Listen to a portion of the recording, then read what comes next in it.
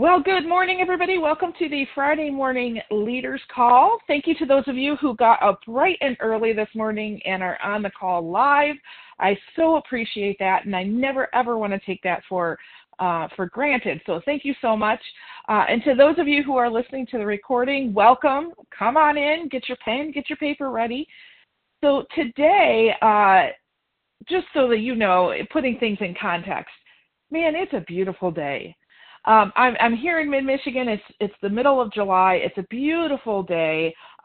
Just a gorgeous sunrise this morning. And my husband has the day off. My kids are home, and I have somehow miraculously got them out of the house before 8 o'clock in the morning. So I feel like I need to, have an award or something. All right. So today we are talking about attitude. Okay, and how important attitude is in a leader's life, okay? So before we kind of start, to get your brain ready, think of somebody you really admire. Now, I mean it. Think of them, and if it's safe to do so, because I know some of you are listening to this while you're driving, but if it's safe to do so, go ahead and write down their name right now. Okay, so write down their name, and it could be one or two people that you admire, and write down 5 things that you admire about them. Yeah, I mean it. Really pause and do this right now, okay? You're going to gain great insight, okay? If you're listening to the recording, you can actually press pause right now, write the person's name and the things that you admire. Okay? All right. So if you look at the things that you admire about that person, I bet many of the things you wrote down are related to that person's attitude. So why is that? Because we like to be around people who have great attitudes, right? They lift us up. They inspire us. They make us better, right? They give us good vibes. So at the risk of sounding too sciencey, let me share with you a great example of how a good attitude or a good vibe actually changes us as a person. Okay, so I have referenced Bruce Lipton often. He wrote the book Biology of Belief. I am getting ready to actually go see him in person in August, and so I'm kind of brushing up on my Bruce Lipton material. And one of the books that I'm reading is The Honeymoon Effect. Okay, and in this book, he describes a quantum physics example that really struck me as significant. So first of all, Bruce Lipton is a cellular microbiologist, okay? And he uses a lot of quantum physics examples to talk about how life works. Now, I never ever in my wildest dreams would have ever thought I would be studying these two topics. But the way that Bruce writes is so down to earth and easy to understand. But I wanted to share this example with you because it's a great way to showcase how attitude affects each other. And I think you're going to pick it up pretty quickly. So if you think about it, he uses the example of if you have 2 rocks and they're the same size, about the same shape, they're the same weight. And you take those 2 rocks and let's say you drop them into a lake. And you drop them at the same exact time. Well, what happens is they hit the water, and what do you see? Well, you see ripples, right? So the ripples are the effect that there's energy, right? So you drop the rocks, there's energy from that gravity. It creates energy. The energy moves the ripples. That's what you see, right? So what happens when you have these 2 equal rocks is that they create ripples that are the same size. They're the same, if you were to draw them out, they'd have the same shape. And eventually what happens is they connect. So the ripples connect, and they are in harmony with each other. And where they connect, they actually amplify the ripples, so the ripples get bigger. Okay, so there's more energy there. Okay, so it makes sense. You drop two at the same exact time. They're in harmony. Where the ripples meet, there's more energy and it gets bigger. Okay, so if you were to have the same exact rocks, right, same that we just used, but you drop them like with a second in between, so not at the same time. So the timing is just a little bit off, right? So same scenario, just the timing is off. You drop them, so same thing happens. The energy is created. It forms the ripples. The ripples go towards each other. But what happens is that where they meet, the energy is kind of fighting each other. And if you were to draw the picture out, you could actually see that the ripples become smaller. It loses energy. Okay? Does that make sense?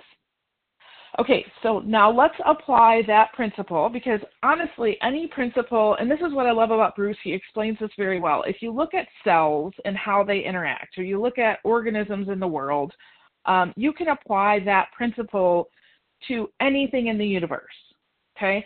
And we often talk about that too, don't we? We talk a lot about thinking and the laws of, let's say, relativity and gender and transmutation. We talk about all of those laws and how it applies to your thinking.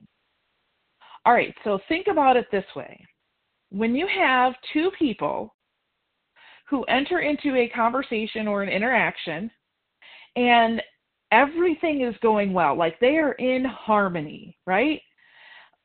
When they come together, they create energy, and where their energies meet, they become more. They're amplified, right? When you have a good attitude and you're coming into that and somebody else has a good attitude, each person in that interaction becomes better. Okay? However, the opposite is also true.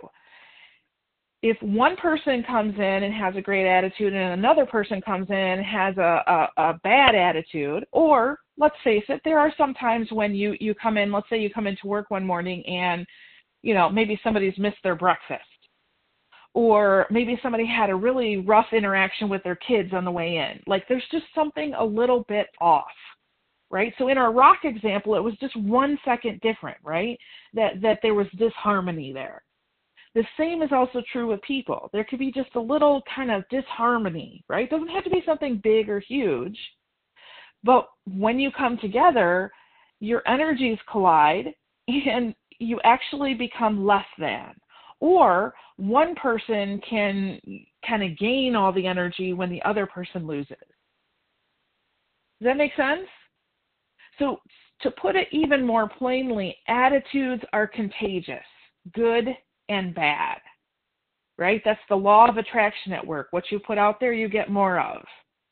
So Ralph Waldo Emerson said, where your focus goes, your energy flows.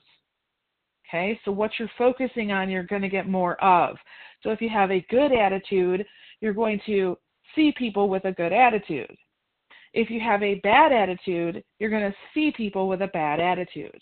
Okay, a leader's attitude is so important because you set the tone.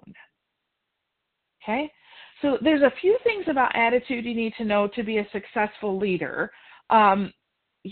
The first is just you need a whatever it takes mindset, okay, versus a I hope it works out mindset. All right, so whatever it takes to get the job done. Okay, so there's a couple things that I want to share with you, and then I'm going to share with you this 5-step process to improving your attitude, okay? So the first thing that I want to talk to you about is how to disown your helplessness, okay?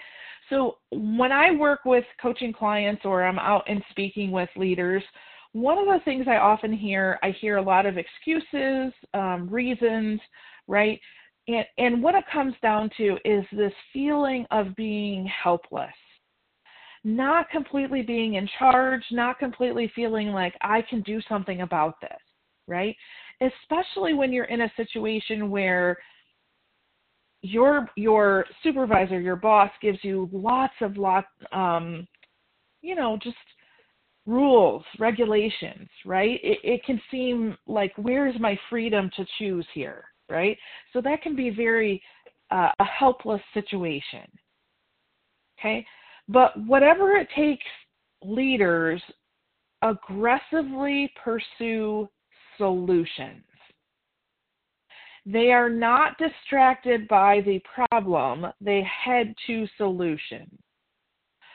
Oftentimes, sometimes I have to get into somebody's face a little bit and just say, hey, listen, do you want the problem or do you want the solution? Because you're talking about 80% of the time about the problem and not really about the solution. Now, remember what I just said about Emerson, where your focus goes, your energy flows. So if you're talking 80% about the problem, what do you think you're going to get as your effect? More of the problem, okay? So you want to disown your helplessness and say, what can I do? Okay, so there was a professor and expert on organizational behavior, Robert Quinn, and he wrote this. He said, a victim is a person who suffers a loss because of the actions of others. A victim tends to believe that salvation comes only from the action of others. They have little choice but to whine and wait until something good happens. Living with someone who chooses to play the victim role is draining. Working in an organization where many people have chosen the victim role is absolutely depressing. Like a disease, the condition tends to spread. Now, I think if you were to look around in our, for those of you in the United States listening, in our American culture, there tends to be more of this victim mentality happening, right? Or just a focus on that problem. So maybe somebody doesn't see themselves as a victim, but they constantly focus on the problem, not the solution, okay? So here's a few things. To be a successful leader, you need to disown your helplessness and help people on your team to do the same, okay?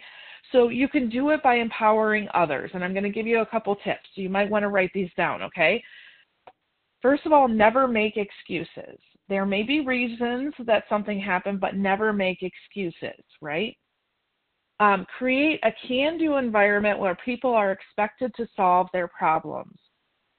So rather than coming in, swooping in, solving the problem for the people that you're leading, try to get them to think about how to solve their own problem. Okay?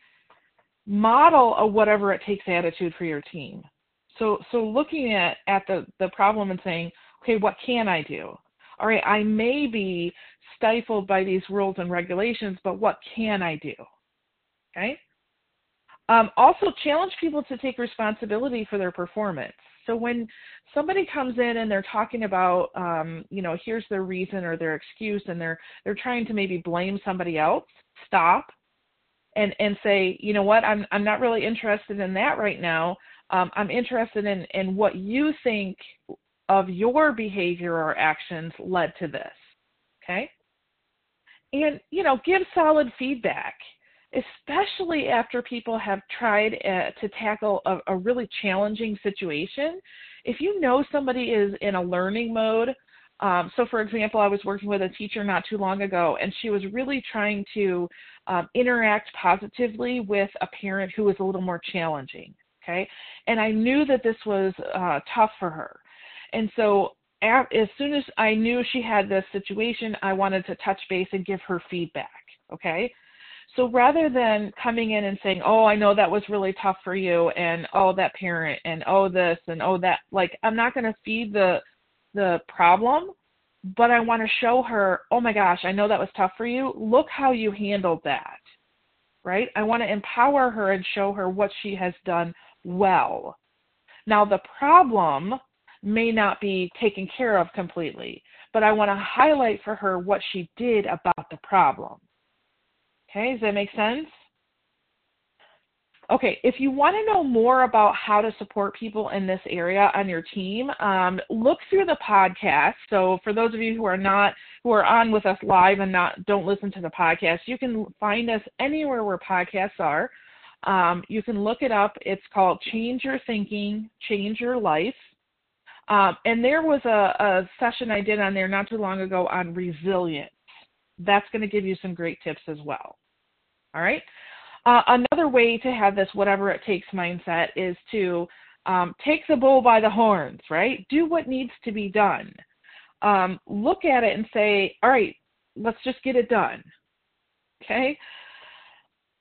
So President Theodore Roosevelt said once that there is nothing brilliant nor outstanding about my record except perhaps one thing.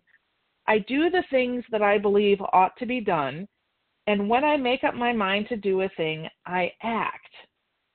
Okay? Effective leaders don't just sit and think about what needs to be done. Once they figure out what needs to be done, they make a decision and they do it. Okay? I know that sounds really common sense and like, Michelle, that everybody should know that, but not everybody does that. Okay? However, there is that process first, right? Think, do, think, do. Okay? Many of you are great thinkers and you have a problem getting something done. Some of you are excellent doers and you don't stop to think about what you need to do. You need both of those. Okay? Another way to have a whatever it takes mindset is to cultivate gratitude. Okay? I know that sounds a little weird and maybe a little too much of a soft skill, right? But cultivating gratitude puts us in a place to have a much better attitude. Okay?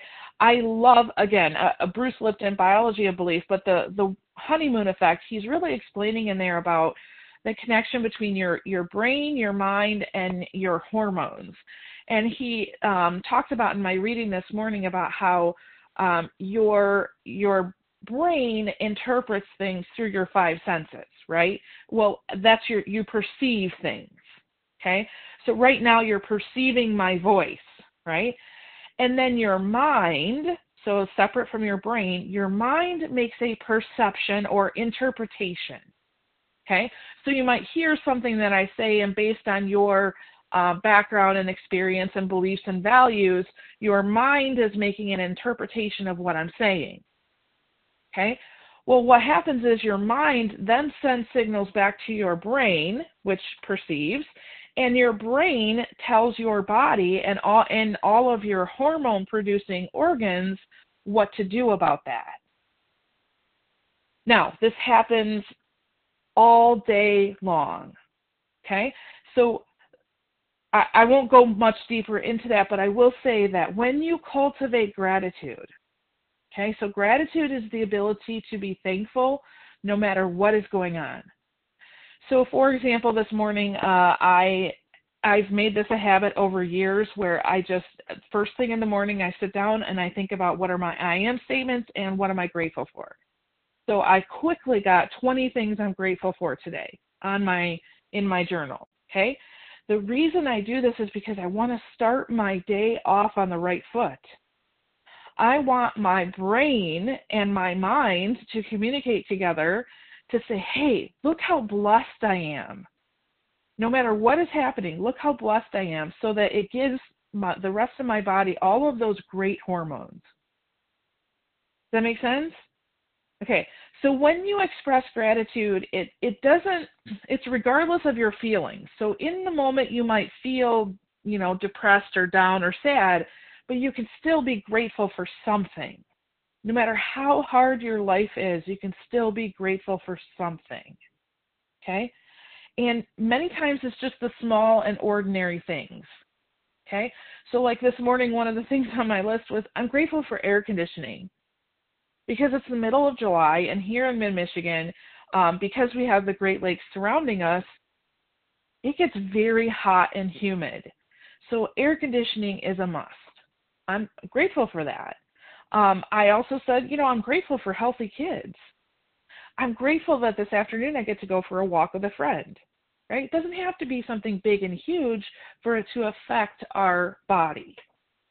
Okay? And you can express gratitude in the midst of adversity, so hard things, right? Maybe you're learning something new through that difficult situation, right? When you practice this for yourself as the leader, just imagine what your life would look like if every morning you spent about 3 minutes and you told yourself 20 things you're grateful for. Imagine what you would feel like. And now think about you spending those 3 minutes right before you walk into your job or your first meeting or your first event, whatever it is. Imagine you spend those 3 minutes, you're in this good place, you have great, awesome hormones flowing through your body, you feel good, you walk into the building, and your team sees you. Now remember our rock example? Okay? Imagine you coming in with that kind of an energy. What do you think would happen with your people? So when I talk about cultivating gratitude 3 minutes a day, I'm not just saying, hey, you should do this. I'm saying it is imperative that you do this. Because when you are in a better place, you can be more creative, you can solve problems easier. You can help and support and encourage other people. Okay, so this isn't that, just soft skill that you should do, right? This is imperative to your performance. All right, so I want to get to this 5-step process to improve your attitude and to build success. So this is actually the success circle. So let me just say that I will post a video that shows a picture of this circle. So if you don't get it all, don't worry about it. Catch us on social media. I'll have it on YouTube, Instagram, LinkedIn, and Facebook today, okay? So there are 5, places in this circle, right? So the first thing is to test. Okay, so many people are crippled by inaction, so not doing anything. However, that's not us, right? We test. We do it. We take a risk. We don't wait for somebody else. We take the initiative. Okay? John Maxwell always says, it's the job that's never started that takes the longest to finish. I love that. So for myself, I am creating a bunch of online courses, okay? And as I go through this process, I was really struggling with one area. I didn't have the right tools, okay? And then yesterday, somebody showed me a really cool tool that I wasn't aware of, and as soon as they showed me, I put it into action immediately, okay? Because a leader tests something out. Okay, you experiment. You say, you know what, I'm going to take a risk. I might not know how to do this, but I'm going to do it anyway. I'll figure it out as I go. Okay? The second step in this cycle is to fail. Now, of course, we want to do everything with excellence. We want to do it to the best of our ability. And what I'm telling you is that a leader, a really effective leader, has a great relationship with failure. Okay? Because failure is actually essential to success. It teaches you more than a win does. Okay? So if you're not failing, you're not learning, you're not growing, and you're actually dying. Okay? So what is your game plan to get over failure? Okay? So for me, I have a 24-hour rule. I allow myself 24 hours to kind of wallow in my despair. And then I say, okay, it's time to get back to work. But it's the same if something wonderful happens. Maybe I received an award, right? I have 24 hours to bask in that. And then it's time to get back to work. Okay? Just recently, I had my proposal for my dissertation, which is chapters 1, 2, and 3 out of 5 chapters, returned back to me. And at first, I really struggled with that because, man, I just want to be done with this, right? And I realized that it was returned back, but I only had a couple really small changes to make. Okay, so once I made those changes, no big deal. But if I wallowed in my quote-unquote failure, then I wouldn't have learned how to be a little bit more clear in my writing, okay? And I wouldn't have moved forward. The third step in this cycle is to learn, okay? So you see how these are all kind of connecting, okay? If you don't learn from your mistake, that's when it becomes a failure, okay? Failure and loss are normal in the leadership journey, okay? So you're going to have to grow a thicker skin and a heartier laugh, Okay, so if you feel like a mistake is going to kill you, then leadership might not be your thing. Okay? The fourth step is to improve. So without improvement, learning really is just an academic exercise. Okay? Success often asks the question, what am I getting? Right? Improvement always asks, what am I becoming? Okay, so it's all about personal growth. So it's the difference between being goal-oriented and growth-oriented. Okay, goal-oriented people are all about, all right, I gotta lose 5 pounds, I gotta make this next, $1,000, whatever it is, right? And once you get to that goal, they often struggle because now what? Okay, whereas growth-oriented people, their goal is to grow. Again, this is the essence of Grow by One, that you grow one step every single day towards your dreams. And ultimately, when you do that, you surpass all of the goals that you set for yourself. Okay, which one would you rather be? A goal-oriented person or a growth-oriented person? Okay. And then the fifth part of this cycle is to re-enter. Okay, so let's say that you've tested, you've experimented on something, you failed, you reflected, you learned, and you made improvements. So now what? You do it again. Okay, you re-enter the cycle. It's over and over and over and over again. And guys, this is for your personal life, this is for your professional life, this is for all life. Okay, if you tried a new recipe and something failed, my daughter Hannah is really into baking this summer. There's been some great things that she's done and some things that are not so great, right? But she's learning and she's re-entering this every single day, okay? For myself, I'm constantly trying new things, not only in, the current work that I do, but in new work, right? And it's exciting. So a leader has an attitude that says, okay, we're going to get the job done, and we're going to become better as we do it. Okay? All right, so your homework this week is to take those 5 things and do them. So your job is to come up with something that you can experiment with. So maybe this is experimenting with a different kind of way of doing it. Paperwork, like rule, process, procedure. Maybe it's experimenting, having a different kind of conversation. I don't know what it is in your life, but experiment with it. So make a plan. Make it a lofty goal so that there is a failure in there at some point, so that means try something new that you've never tried before. All right, and just go through this cycle and take notes as you go through, like, how does this feel? Okay, which part of this cycle is comfortable for you and which part is uncomfortable? Okay, so next week on Friday, we're going to be talking about servant leadership. So this is really talking about how to increase your influence. Okay, one thing I know about leadership is that of course, it's all about influence, right? It's not about your position or your title or your role. And so when you focus on certain aspects of servant leadership, I'm telling you, you're going to be so much more influential, okay?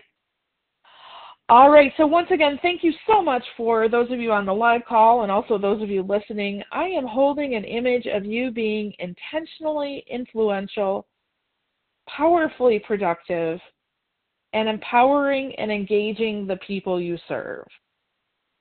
So with that, I'm going to release you out into the wild. Go forth and prosper. Have an amazing day. And as always, you can reach me at michelle@growbyone.com. And I'll catch you next time. All right. Bye-bye.